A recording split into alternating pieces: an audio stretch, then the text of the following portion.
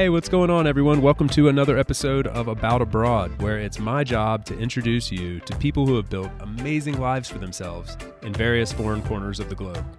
We're talking with expats and thought leaders about moving abroad, remote work, visas, and all the fun and practical knowledge that you need to know to follow in their footsteps. If you've ever dreamed of making a life for yourself overseas, maybe working remotely or embracing long-term travel, retiring or studying abroad, or even just taking a peek inside life beyond your borders, you've landed in the right place.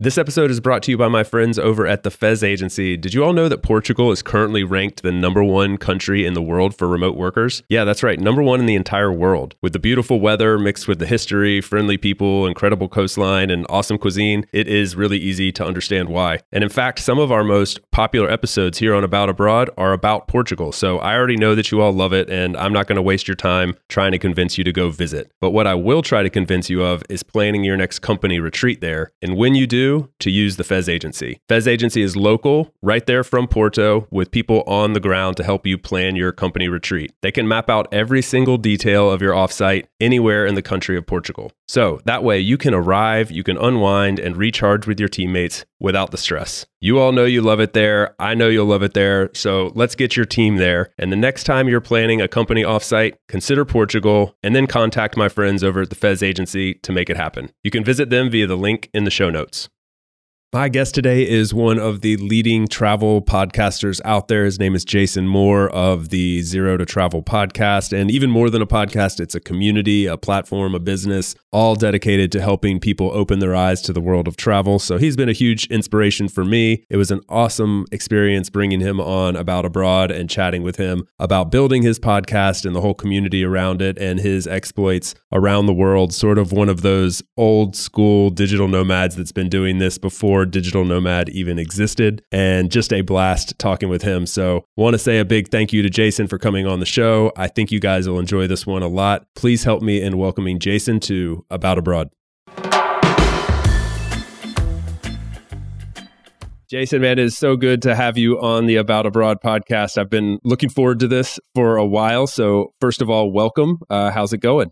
Great, man. Thanks for having me. It's an honor to be here. And I love what you're putting out with the podcast, helping people get abroad. You know, we're sharing the same mission in many ways. So it's always good to connect with somebody that's doing their part to get people traveling. So yeah, thanks, man. Yeah, absolutely. Well, I'll start with just a little bit of background sort of for you and sort of for the audience. You know, when I started thinking about doing a podcast, I was already listening to some and wanted to hear some others. And yours was one of those ones that was in a similar space that was already doing that. And I'd been listening for a while. And so, you know, there's some incredible episodes in there, which we'll link to, of course, to people listening to About Abroad can find you if they haven't already. But I do kind of want to just start with like a huge thanks for leading the way in that regard, because I don't think there was a lot of you before you started Zero to Travel. I would love to kind of start with asking you about the origins of the podcast and maybe see where that goes and leading us into your background and such. So yeah, tell me about the origins of the podcast, because I don't know the story. Okay, yeah. Thank you for the compliment, by the way. I appreciate that. Yeah. So it started with that pure intention of just hearing from a lot of different travelers around the world through conversations in hostels and whatever, just from traveling around and understanding, wow, there are a lot of different ways that you can travel the world that I had no idea existed, right? Like things that what do you mean? You can like work on a farm in New Zealand and live there for a couple, like I didn't know, you know, some friend did that and I found out about that. Or, you know, I meet the random guy that was just traveling around and painting boats and in docks and people teaching English abroad and all these different things, you know, volunteering on organic farms and this stuff that at the time you had to kind of gather up word of mouth when I was traveling. Right? Because not to date myself here, I'm going to date myself, but you know, I took my first solo backpacking trip after college in the late 90s. After spending a good year and a half touring, that's another story, around the US with my work and the sort of career I fell into. I'm using that in air quotes. So yeah, so I started, you know, traveling by getting a job that required me to travel around the US. And then I was traveling overseas and talking to all these people and just getting so inspired. And then even, you know, utilizing some of those strategies myself and just learning more about travel and really out of the pure intention of wanting to sustain my own travels and to just kind of keep things going. But the more information I took in, I was just so blown away by the opportunity there was to travel for a lot of people that would write it off because of the marketing of the travel industry, right? Or just their experience of, okay, well, I spent a week in Mexico, so I paid $2,000 for a hotel and all this stuff. And so obviously who could afford to travel for like 3 or 4 months or 6 months or a year or more, whatever. So after many years of traveling, I would always get very excited when somebody would ask me how I did it, which would happen a lot on a daily basis when I was touring. Like, how do you get a job like this, driving a double-decker bus around the, whatever I was doing? Why are you driving a giant cat car around the US? How do you get a job like that? How do you travel? So I'd answer all these questions and it would light me up. Now, I would say 98% of those people would not take my advice, right? Not because it was bad advice, but they would just like go on with their lives and whatever. But I'm like, no, I really get excited. It lights me up when I can help people travel. So with the podcast and Zero to Travel in general, the intention was to just share all of these different ways, almost like an a la carte menu where people could utilize these different tactics and strategies and advice and a lot of mindset stuff too in their lives based on where they are right now. And that's always going to change, right? So what does that mean? You're building a life of travel, and travel is one of those things I feel like it's not a hobby that just goes by the wayside as you get older, like maybe like knitting or playing an instrument or something, or maybe get bored of it or whatever. I feel like travelers are kind of in it for the long haul. You might not be nomadic forever. You might not, live abroad forever or whatever the case is. But if you love travel, if you're listening to this show, you're probably somebody that's going to love travel in like 30 years or 20 years or 10 years. And how you do it's going to change. So I thought there was a lot of value in sharing a lot of these stories. And instead of keeping them within a conversation at the hostel or whatever the case is, audio seemed to be, it was just a format I was attracted to, right? It's like, I could have a conversation. We can go deep on something. We can really get to know somebody, understand their mindset, get practical tips and advice and strategies. And then we could just share that conversation and people might actually listen. And it turned out that they did, which was really cool and shocking. But really it was just the intention of wanting to share the stories and the different ways to travel. And I actually found a piece of paper that I wrote my goals on for Zero to Travel. I was stuffed in a box that somebody sent to me because I had some friends of mine pack up my apartment in Colorado when I sold it and send this box out to Norway where I live. And I found it in one of these random notebooks. And the goal, the intention was right there. It was like inspire 1 million people to travel the world, which seemed like insanely big thinking, but that was kind of the intention, right? Like try to think big, shoot for the stars, maybe you'll hit the moon kind of thing. So yeah, that intention has carried the show for 8 years because it's really all about, all right, well, what else can we add to the conversation? What are some things happening right now in travel? Like, what you do with remote work and all of that's exploded over the last few years. I mean, we've been talking about location independence and all of this stuff for many years, but it's an ever changing world. So we just keep trying to bring on people that can provide value to the audience and to really give people some things to think about and to give them tools and just ideas and mindsets to build that life of travel for the long term. So that's the long answer. I love it. We share so many similarities in a way that like resonate with me there. And one of them is I can envision you in those early days, like your why, what got you interested in this idea of sharing these stories. And I've said before, one of the things that sort of called to me was I have always loved since I began traveling, just the random, like go have a beer, go have a coffee with someone from another country, especially if you happen to be two foreigners. Like I'm from the US and I have a friend from the Netherlands and we're both living in Spain. And so for us to go just sit down and chat about, what's your life like in the Netherlands? Where are you from? How'd you come here? How are you able to stay? The nerdy like visa stuff of like, how is this legally possible? And also just the like fun, inspirational, what's your life like there? How did you adapt to this or that? I do that for free. I mean, it's like literally what I do in my free time. I can never get enough of those conversations. And like you, I thought maybe somebody else would be interested in this. This stuff's practically helpful for me and a lot of fun for me. Maybe somebody else is interested. And I don't know, I've gotten a lot from that. And you have a massive community around you that I think would be cool to share some details on with the audience as well. But I imagine you get a ton from that. Like that must build you up and feel so good to be having these conversations, inspiring all these people and hearing their successes, the way it's transformed their lives. Is that fair to say? Absolutely. That is the currency that keeps the show going, or the fuel for me. I mean, I couldn't do something week in and week out for this many years. With usually I last, less than a year. Or when I was doing, freelance contract work, it'd be like, less than a year or a couple years at the same thing.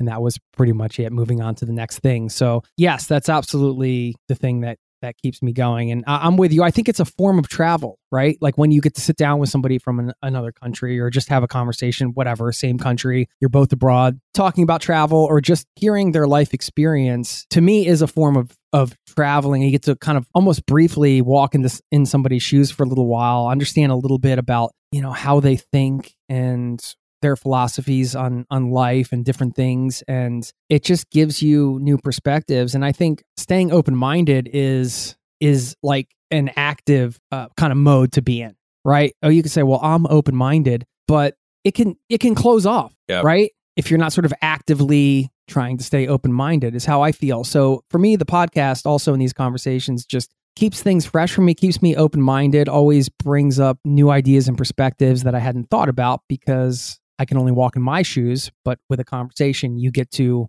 hear from somebody else's experience and their background. And that's a form of travel for me as well. So I love it. Yeah. It is like a muscle you have to keep working a little bit, like keeping that open-mindedness. And we get settled in our ways. Actually be a nice segue because I'd love to hear about your transition from being this nomad that, was taking on odd jobs and exploring the world in different ways that way to, having the life that you have now in Norway and all that. But it reminds me of the fact that like we do get settled in our ways a little bit. And I always draw this comparison, like, when you go abroad or you just go on a trip somewhere for the first time and you're in those first few days or weeks of being in a new place, you're always very open. I always find myself, I'm like, you meet lots of people, you exchange numbers, people kind of come up to you and can tell you're a tourist and they'll give you advice. And there's a lot of like openness there. And as I've been here in Valencia, like for 4 years, your world kind of closes off. You do become a little bit more closed and settled in your ways. And it becomes your daily life. Yeah, it becomes your daily life. And so it's a really good point about like,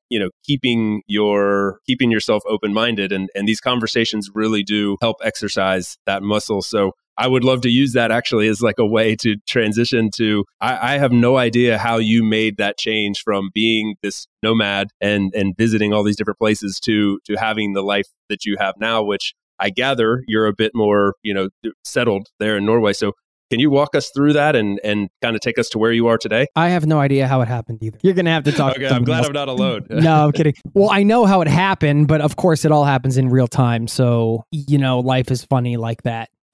I think transitions are a big topic in my show and something that I'm really fascinated with personally after doing, 500 plus interviews on the show and just all the conversations over many years of traveling. It seems to me that most people are in a transition in some way, shape, or form almost all the time in your life, right? Like you might be transitioning to a totally different lifestyle, like when you quit your job and sold your house and went to Ecuador, which if you want to hear that whole backstory, you can listen to my show because we had you on there. But that is a very clear sort of, hey, my life was this. And then this transition time was me, selling my house, quitting my job, whatever. And now my life is this. You can almost paint that picture. But I feel like there's a subtle transition going on, maybe more subtle transitions going on almost all the time. And I think that's a good thing to be aware of because you don't necessarily want to camp out in the transition phase, right? I feel like when you camp out there for too long, that's when things get a little stressful, at least for me, And that happened at the end of my nomad days. And we talked a little bit about this before. I spent a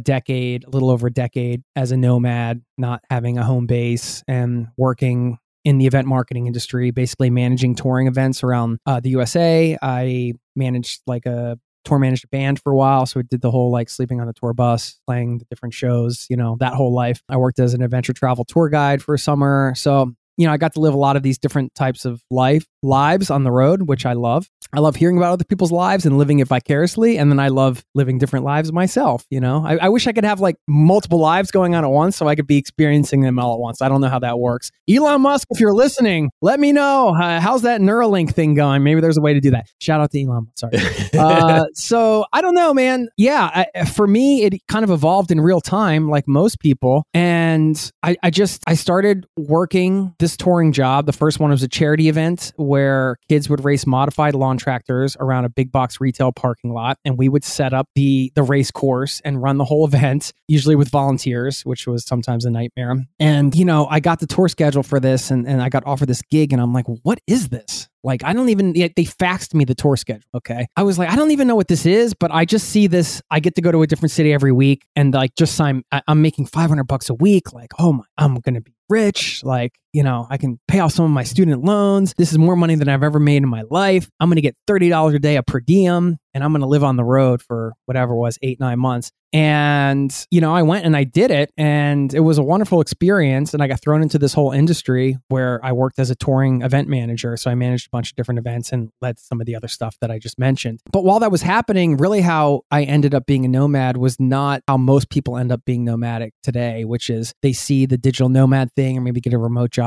and it's like a very intentional decision. I was like an accidental nomad. I just kept taking gigs and traveling because I'm like, well, why would I stop doing it? I'm having fun. I'm making money. I'm traveling and getting paid to travel. And then in between these contract gigs, I'm taking money I saved and traveling around the world and having an absolute blast. So why would I stop? And I just decided to just not stop. And that just turned into 10 years. Now, at the end, I was getting kind of burnt out. And maybe that's the transition you were kind of alluding to is, all right, well, at some point I was like, it was funny because my first stint somewhere in one place as like a renter, after college was many years after being on the road. And my girlfriend at the time and I rented my buddy and his girlfriend's place for 6 weeks in Boulder, Colorado, because I always loved Colorado and loved Boulder. And they were taking their first backpacking trip to Central America. So it was like, I'd been on the road for all these years and they were just kind of getting their nomad days started, which was funny. So we kind of flipped the script there and that was cool. And then I ended up just moving to a place, after all the traveling, I'm like, I love Colorado. So I'm just going to move Colorado because I love it. And there was no job or anything. And then, moved there, figured it out, had a steady gig for a while selling booze for a liquor distributor. That was like my one sort of normal job. And then I just wanted to have the freedom to travel more and be wherever. So I heard the term location independent. I was like, that's my jam. I want that. So I started working towards that and eventually figured that out and met my wife in Brazil, which is another story. Started dating her. She's Norwegian. We actually met in a hostel. So one of those hostel love gone too far. Now I live in blah, blah. Now I live in Norway. I've got 2 small kids and here I am. And now I'm a citizen, actually. You got your citizenship. Yeah. Wow. Just a couple months ago. Oh, how many years did that take roughly? Came here at the end of 2015. So it was basically 2016 and I got my citizenship. Was there a hefty process to go through for was it a brutal process or you just go through, check boxes A, B, and C and you're done? Well, but those are big boxes to check, like 500 hours of language lessons and attaining a certain level of proficiency, via the standardized tests. There was the time in country, of course, factor, but my time counted for double because I was married to a Norwegian. So that I was able to do a little shortcut there. I had to take 50 hours of social, cultural studies for Norway. So it was really, the process of just the time in, the language, and that, mix all those together and eventually. And actually at the time, they did not allow dual citizenship. They only allowed that this last year. So I just operated under the assumption that it would be allowed again. So I was like, well, let me just keep taking steps to permanent residency and assume that if I do all the steps it takes to become a permanent resident, then I'm probably going to be really close to being a citizen or at least fulfilling all those requirements. And I was. The only thing I had to do was pass a citizenship test in Norwegian. Wow. Yeah. After all the other stuff too, but I had already done that because I became a permanent resident. Yeah, it's just Norwegian's just one of those languages that we all pretty much just pick up by osmosis. Though I mean, it's out there. You just see it. It's easy. No, obviously being facetious. No, well, I'm not. My specialty isn't language, that's for sure. Just ask my wife. But it is one of those languages where it's like Spanish in that once you get a grasp on some certain words and structures, you can almost guess the word because it's close enough to English. You know what I mean? Yeah. And you can do that with Spanish, and you can almost be right with a lot of certain words, if you know what I mean. So that's cool. It's not like learning Vietnamese or something where it's total like tonality, say, or it's completely different. So in that way, it wasn't the hardest language to learn, but I use that with a big caveat because I'm still not a great Norwegian speaker. But I'm just in comparison to, some other foreign language where they, maybe right to left, and it's completely different. Oh yeah. I studied a little bit of Mandarin for a while, and I have time. I didn't speak any other languages really very well at that time, and I just thought oh yeah, I can kind of speak Mandarin, but in retrospect, I totally couldn't. I could say some food words and give directions maybe, but it was so hard. That was just you have to really dedicate yourself to that. And I think more or less the languages that you're going to learn in Europe, for instance, or in Latin America, Spanish, these, you see enough similarities there where you go, okay, I can grasp this. Once you get the basics down, it starts flowing fairly easily. Your Spanish must be pretty good now, huh? My response might be similar to yours. I don't think I'm very good. If I talk to a native person, they're going to know I'm a foreigner and I make lots of mistakes, or I can't find words that I really want to use. Yeah. But I feel comfortable, in situations where English can't be spoken, and I have Spanish friends, for instance, that don't speak English. So I'm comfortable, but far from perfect. It's funny. I don't know if you get this question. People when I go back to the US, I always get asked, "Oh, are you fluent?" It's people jump from 0 to fluent, and I'm I don't know how you define fluent, but I would say no. Yeah, right. Not. I definitely can't say fluent. Yeah, if I had to think of a definition of fluent, to me, it's I could pick up any book, read it, and then discuss it intellectually with somebody else, and I can't do that. Yeah, me neither. No, far from it. And so, how long have you been there now in Norway? Because well, let me back up one step. Was Norway on your radar? Was it a place you had a desire to go to, or was it I met this? It was after I met this girl. Yeah, exactly. That's okay. That's the answer. Yeah, well, of course, I think like any long-term traveler or nomad or anybody of that ilk, you kind of want to see every place and experiencing as many places as possible. So I think Scandinavia is one of those areas where most people avoid it, at least earlier in their travels, because of the expense. Yeah. Right. And it's just not a backpacker's haven, you would think. But actually, with wild camping and a certain mode of travel, it doesn't have to be expensive. It's like anything else, right? It depends on how you tackle it. But it's a place I always wanted to go because I wanted to go everywhere. Yeah. We'll be right back to the show after a quick break for a note from our sponsor. This season is brought to you by my good friends over at Insured Nomads. They're the absolute best in the business when it comes to providing health, travel, and medical insurance for nomads, expats, and really just all forms of world travelers. I know insurance is often something that's overlooked when we're fantasizing about traveling the world, but it's absolutely necessity that we address this because often the policy you have in your home country isn't going to cover you while you're abroad. And it's also a requirement, as a lot of people may not realize, to actually buy private travel or expat insurance, as it's called sometimes, to obtain a visa or even enter certain countries. So fortunately, there are companies like Insured Nomads to help us with this. Not only do they have excellent coverage and great prices, but they're also providing a first-class experience with additional perks and best-in-class technology via their app. It's an amazing experience. I can't recommend it enough. Now, this is a company that was built by world travelers for world travelers. So they know what it's like to find yourself in a difficult medical situation abroad, and they want to keep you from having that same bad experience. So the next time you're planning a trip abroad, whether it's for a week or a lifetime, check out Insured Nomads via the link in the show notes. Hey guys, if you're still around and enjoying this episode, then I think you might actually like our once-a-month newsletter as well. If you'd like to sign up, just open up the show notes of the episode you're currently listening to, scroll down, and look for aboutabroad.com/newsletter. It takes about 30 seconds to sign up. It's a fantastic way to support the show, and I think you'll be pleased with the information that we provide every month as well. Thanks a lot for listening. Hope you enjoy the rest of the episode.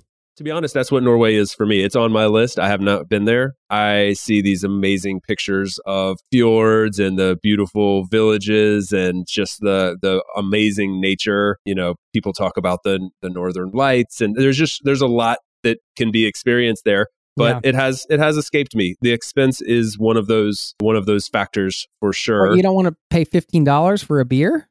I mean, I'd love to say that that's just an everyday thing for me, but I've gotten used to $2 here in Spain, and it's quite a jump. So yeah, I don't know why that is, because it has so much to offer. We've never covered Norway on About Abroad, and certainly not from the aspect of somebody that's spent as much time there as you have. I'm going to go super broad here and just ask you to tell us a little bit about Norway in terms of, and maybe we'll look at this from the lens of somebody that would be coming to Norway for the first time. What might you recommend they do? And then let's transition into, okay, now this is going to be more of a long-term thing. We'll start focusing on that. Yeah, for a visitor, I mean, I think it's the general rule applies to most countries, right? You want to try to emulate the locals in many ways, right? So a big part of the local culture here is friluftstid, which is like free time outside. They really value nature. They value being outside in all conditions, because you have to do that when you're Norwegian. If you don't get outside in all conditions, then you're probably not getting outside very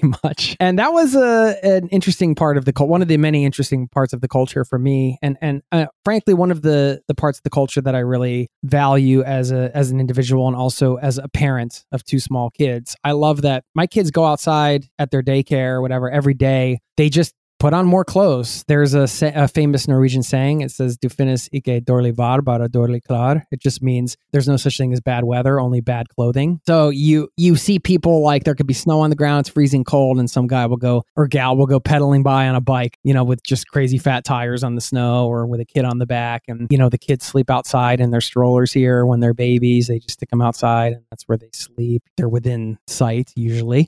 It's normal. You might walk by a house and you see a stroller outside. Oh, there's a baby sleeping in there. It's the middle of winter. It's just what they do. And, that is cool to me, because getting outside is an important part of being a human, I think, and having that connection. So as a visitor, you can do that, right? I mean, you'll see. You think about, we talked about the expense. Well, one popular thing to do in the summer here, I don't agree with this environmentally, but there's something called an engangs grill, which is like a one-time use grill that you can buy at the store. So a popular thing people will do is they'll buy one of these things and take it to a park, and they'll buy hot dogs, and they'll just light it and grill hot dogs and have some beers with their friends and just hang out. That doesn't cost very much, and you'll be surrounded by locals and probably meeting a lot of them. There's a lot of stuff like that doesn't cost money, being out in nature. And I think when you're looking at Norway, if you want to spend time here, you have to plan on being around nature and out in nature, no matter what the weather. So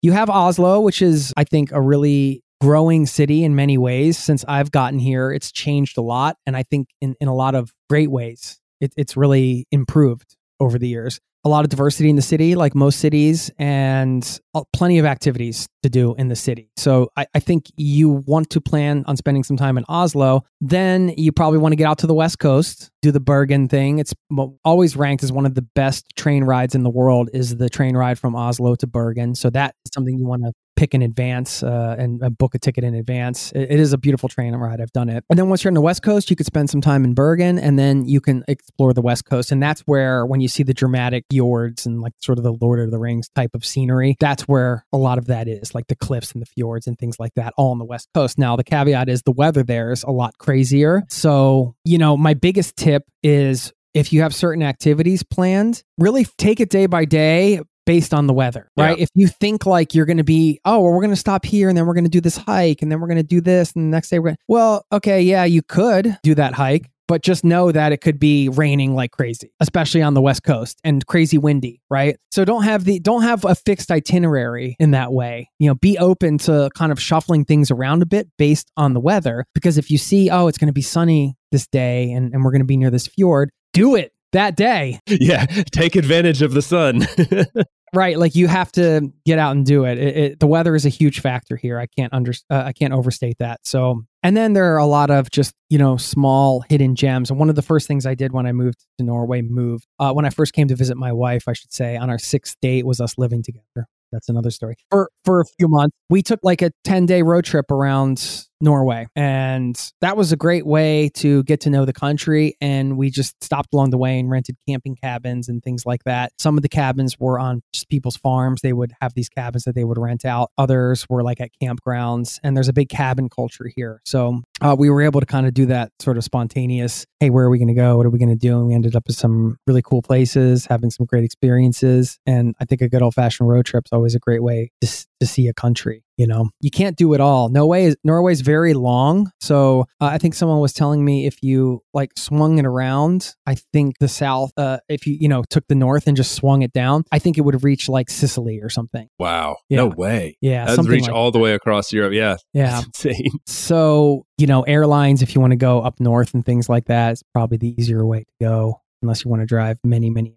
There is I'm a camper van guy. And so you get in these camper van circles and WhatsApp groups and things like that. Oh, cool. You have one or? Yeah. We have a camper van here. And so we travel around in it quite a bit. And there's a rumor out there that the sort of like the holy grail of European camper vanning is to drive from Tarifa in the south of Spain, which is just like awesome, beautiful beaches. And it's like a windsurfing capital kind of place, little hippie town down along the Mediterranean. You drive from there all the way up to the north of Norway. Oh, and this is supposed to be like the most epic trip, and people do it in, people take years, people take months. But I think sounds awesome. Yeah. Do it, man. Stop by Oslo. I'm going to have to. What kind of van do you have? It's a Ford Transit. So one of those like white box vans that's been converted, and it's not the biggest. It's the second, it's like the mid-range size. So it's tall enough where you can stand up inside, and it's long enough to where you have a bed, you have a little shower, kitchen table, that kind of thing, full kitchen, or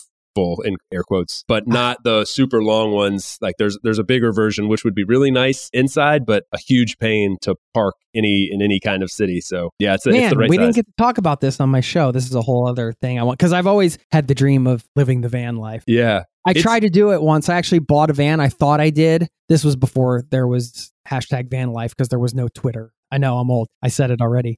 So yeah, it was like people thought it was weird that my aspiration was to live in a van, but I bought the van, and then the guy that found it for me basically like took the money I sent and paid his bills with it. Nice. Great start. Yeah. So I never got the van, and then he did eventually pay me back over like a year. So that was just me being foolish and trusting somebody. If it makes you feel any better, my first dipping of the toe into the van life world, I bought a old VW, like super cool for Instagram. If anybody had Instagram at that time, Westphalia. Yeah, and like old school classic. So I bought a really old cheap one and was just like redid it inside basically and stuff. And it was just a total.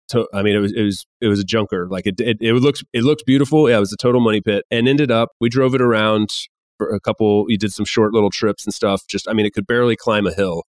We ended up finding out later that it had basically had like a moped engine in it. Like it was not meant to pull a full camper van around. And anyway, blew up the engine we're setting off on a multi-month trip, blew up the engine on day one, didn't make it 20 minutes down the road. And from there on out, ended up over the course of like a couple months, ended up on 14 different tow trucks and sleeping in.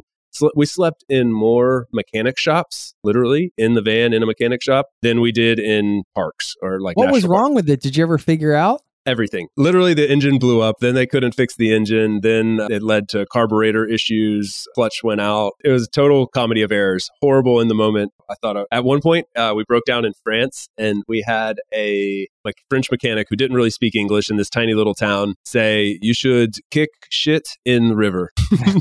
And he said, just call. But he was trying to say, call your insurance company, push it down a hill, and get whatever you can for it, because this thing's a total. Did you do it? No, I did call my insurance company. I said, "How much will I get if I just drop this thing at a junkyard?" And they were like, €500. I was like, that won't cut it. What did you do? So we ended up just investing, fixed everything, spent literally our entire savings at the time. And and then sold it. And we're just like, get rid of it. We were honest with the buyers, like, here's all the problems, here's everything we fixed. Good luck to you. We were in Ireland, and they weren't going to travel. They were just going to drive it around Ireland, and so didn't need to go very far. It had new everything, and we kept in touch for a while. They never had a single problem with it, as far as I know. So wasn't meant to be. No, but the van life is cool. It you don't want to do it long term, in my opinion, especially as a couple. It's hard, like it's tight space. RV would be different. A lot of arguments in that van, huh? Yes, it can, and there's not a lot of doors to slam either.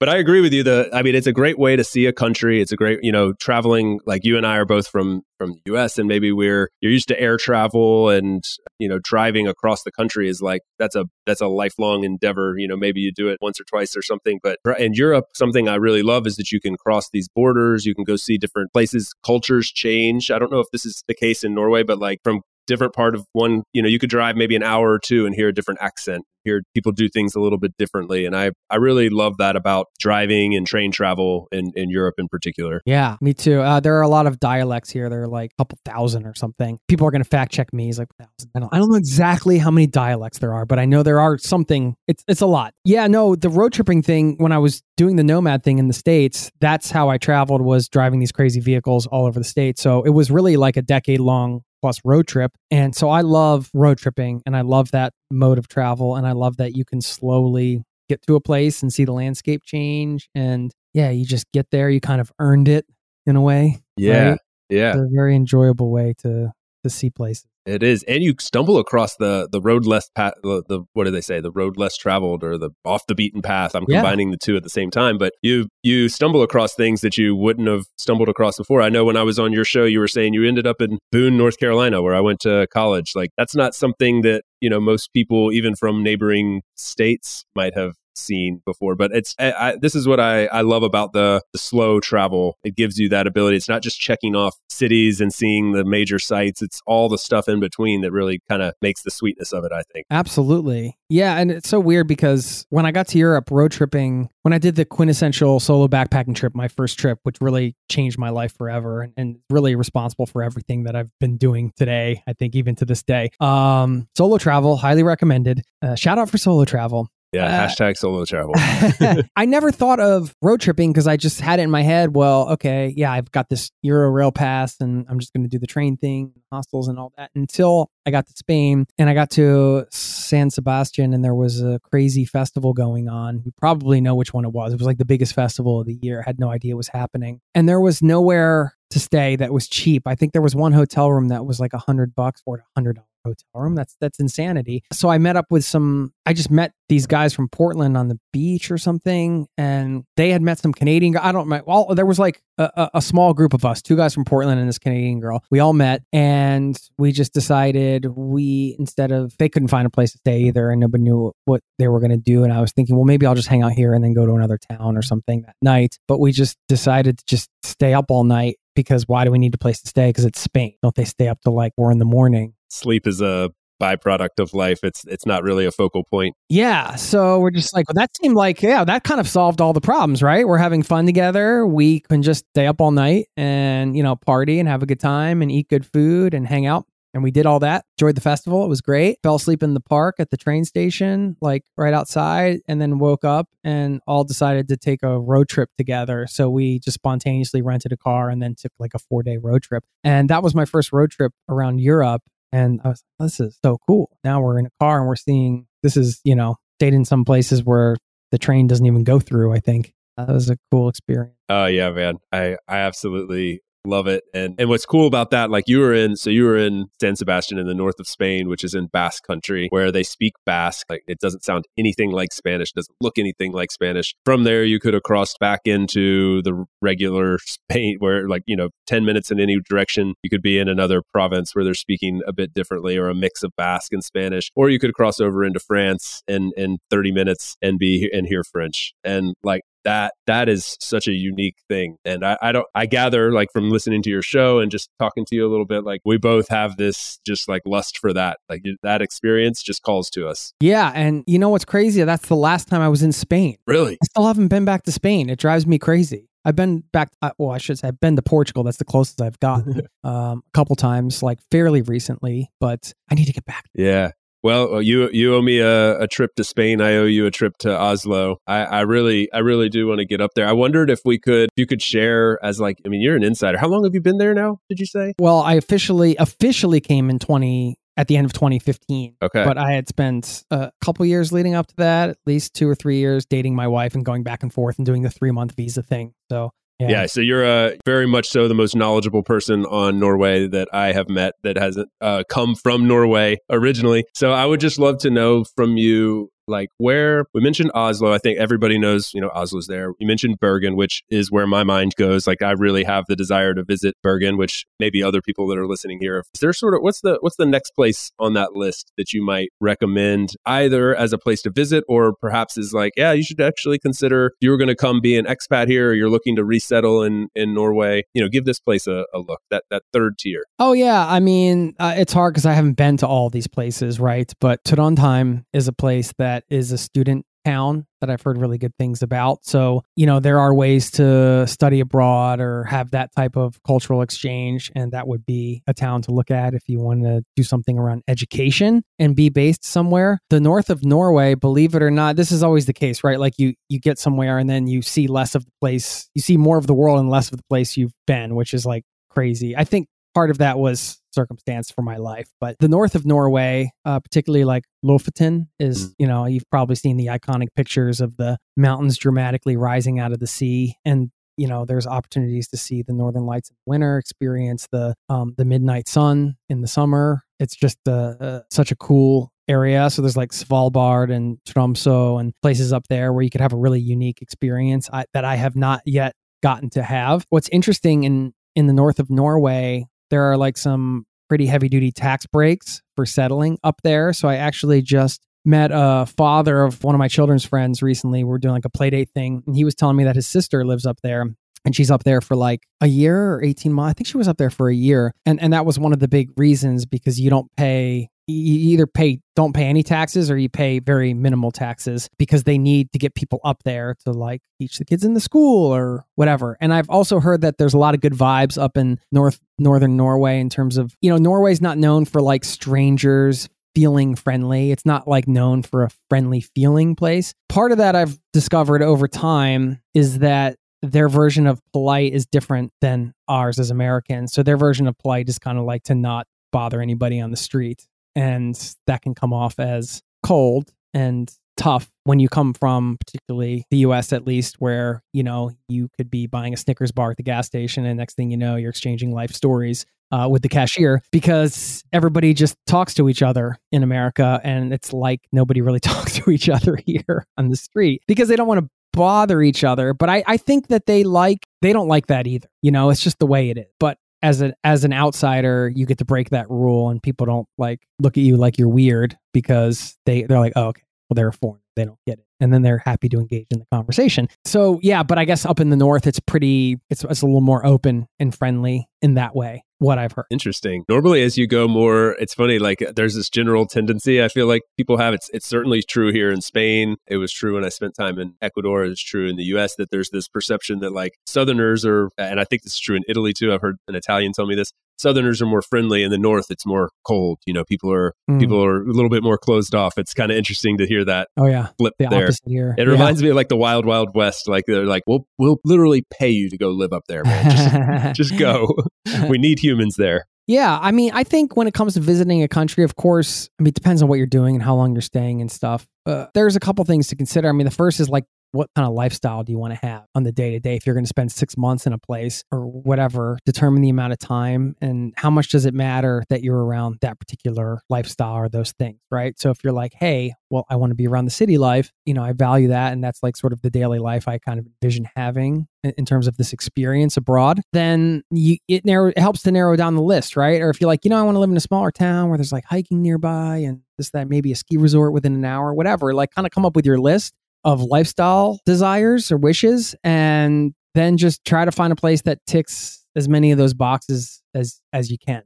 right? And then to balance that, I do feel like, and I think this comes over time. For me, travels now, it's almost less about the destination and more just the overall experience. You know, Totally. it's not that I don't care about the destination. It's just that I kind of don't care about the destination. It's much less important than it once was, for sure. Yeah, it's just an experience, and I'm just going to kind of go to a place and take the experience in. Yeah. I couldn't agree with you more. The destination itself the luster has faded for that, but my inclination towards just a great experience and really enjoying myself, comfort, happiness, like what I need in that moment is much more important. And I think, I don't know if this has occurred for you, the downside to that is that I have this like growing bucket list of places that I do want to see, but I find myself saying like, at the moment, that's not what I am. You know, I do want to check it off, so to speak, but it's not the experience I'm looking for right now.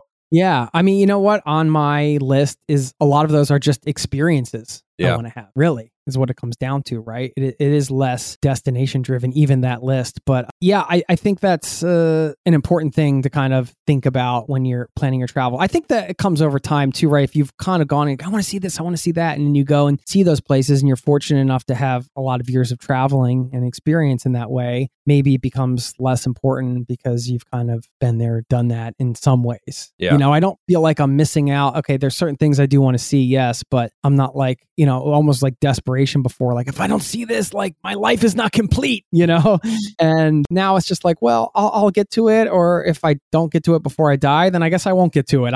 Yeah, life will go on. The world's very big. I think we have this like vision, or we have this mentality now that because we're so easily connected and you can sort of like travel through somebody's social media accounts now, and you can consume content and communicate with people on the other side of the world. It feels like the world's small and very, very easily accessible, but there's just so much out there. I mean, people will say like, oh, wow, you've traveled a lot. And I'm like, I haven't. Like there's so much that I haven't seen that it's just this like little fraction of the pie that I have seen. And I don't know, there's something like really cool about that, I think, to remember that it's just this big wide open world out there. Yeah. It's kind of, you know, that adage when it comes to knowledge, right? Like it's like the more you know, the less you know kind of thing. It's the same with travel. The more items you check off the bucket list, the more destinations, the more or experiences, the more that list will just continue to grow. The more you see, the more you realize you haven't seen much. Yeah, it's so true. Jason, man, I would just love to sit here and pick your brain for hours. I feel like there's a lot left on the table here that I would love to ask you. I know we're a little bit limited on time, so I'm going to let you run and maybe follow up with you another time to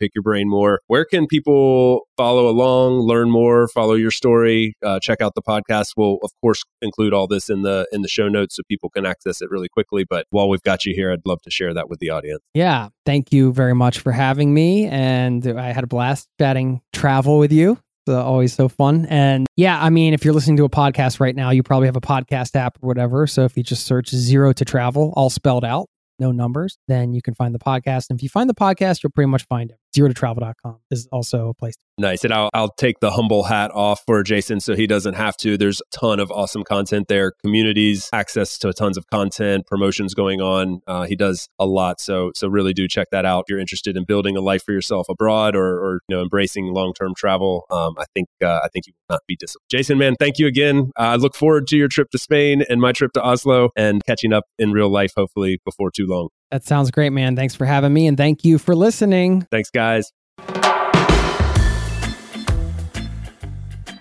Thanks for tuning in today from wherever you are in the world. Once again, I'm Chase, and this has been another episode of About Abroad.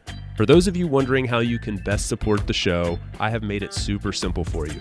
Just go over to the show notes of the episode that you just finished listening to and click on one of the two following links. aboutabroad.com/newsletter to get our monthly newsletter, no spam, guaranteed, or ratethispodcast.com/aboutabroad, where you can quickly and easily leave a review for the show. It's not just important to me, it also helps more wanderers just like you find us. Finally, don't forget to subscribe on your podcast platform of choice, and we will see you again next week. Thanks again. Hasta luego, amigos.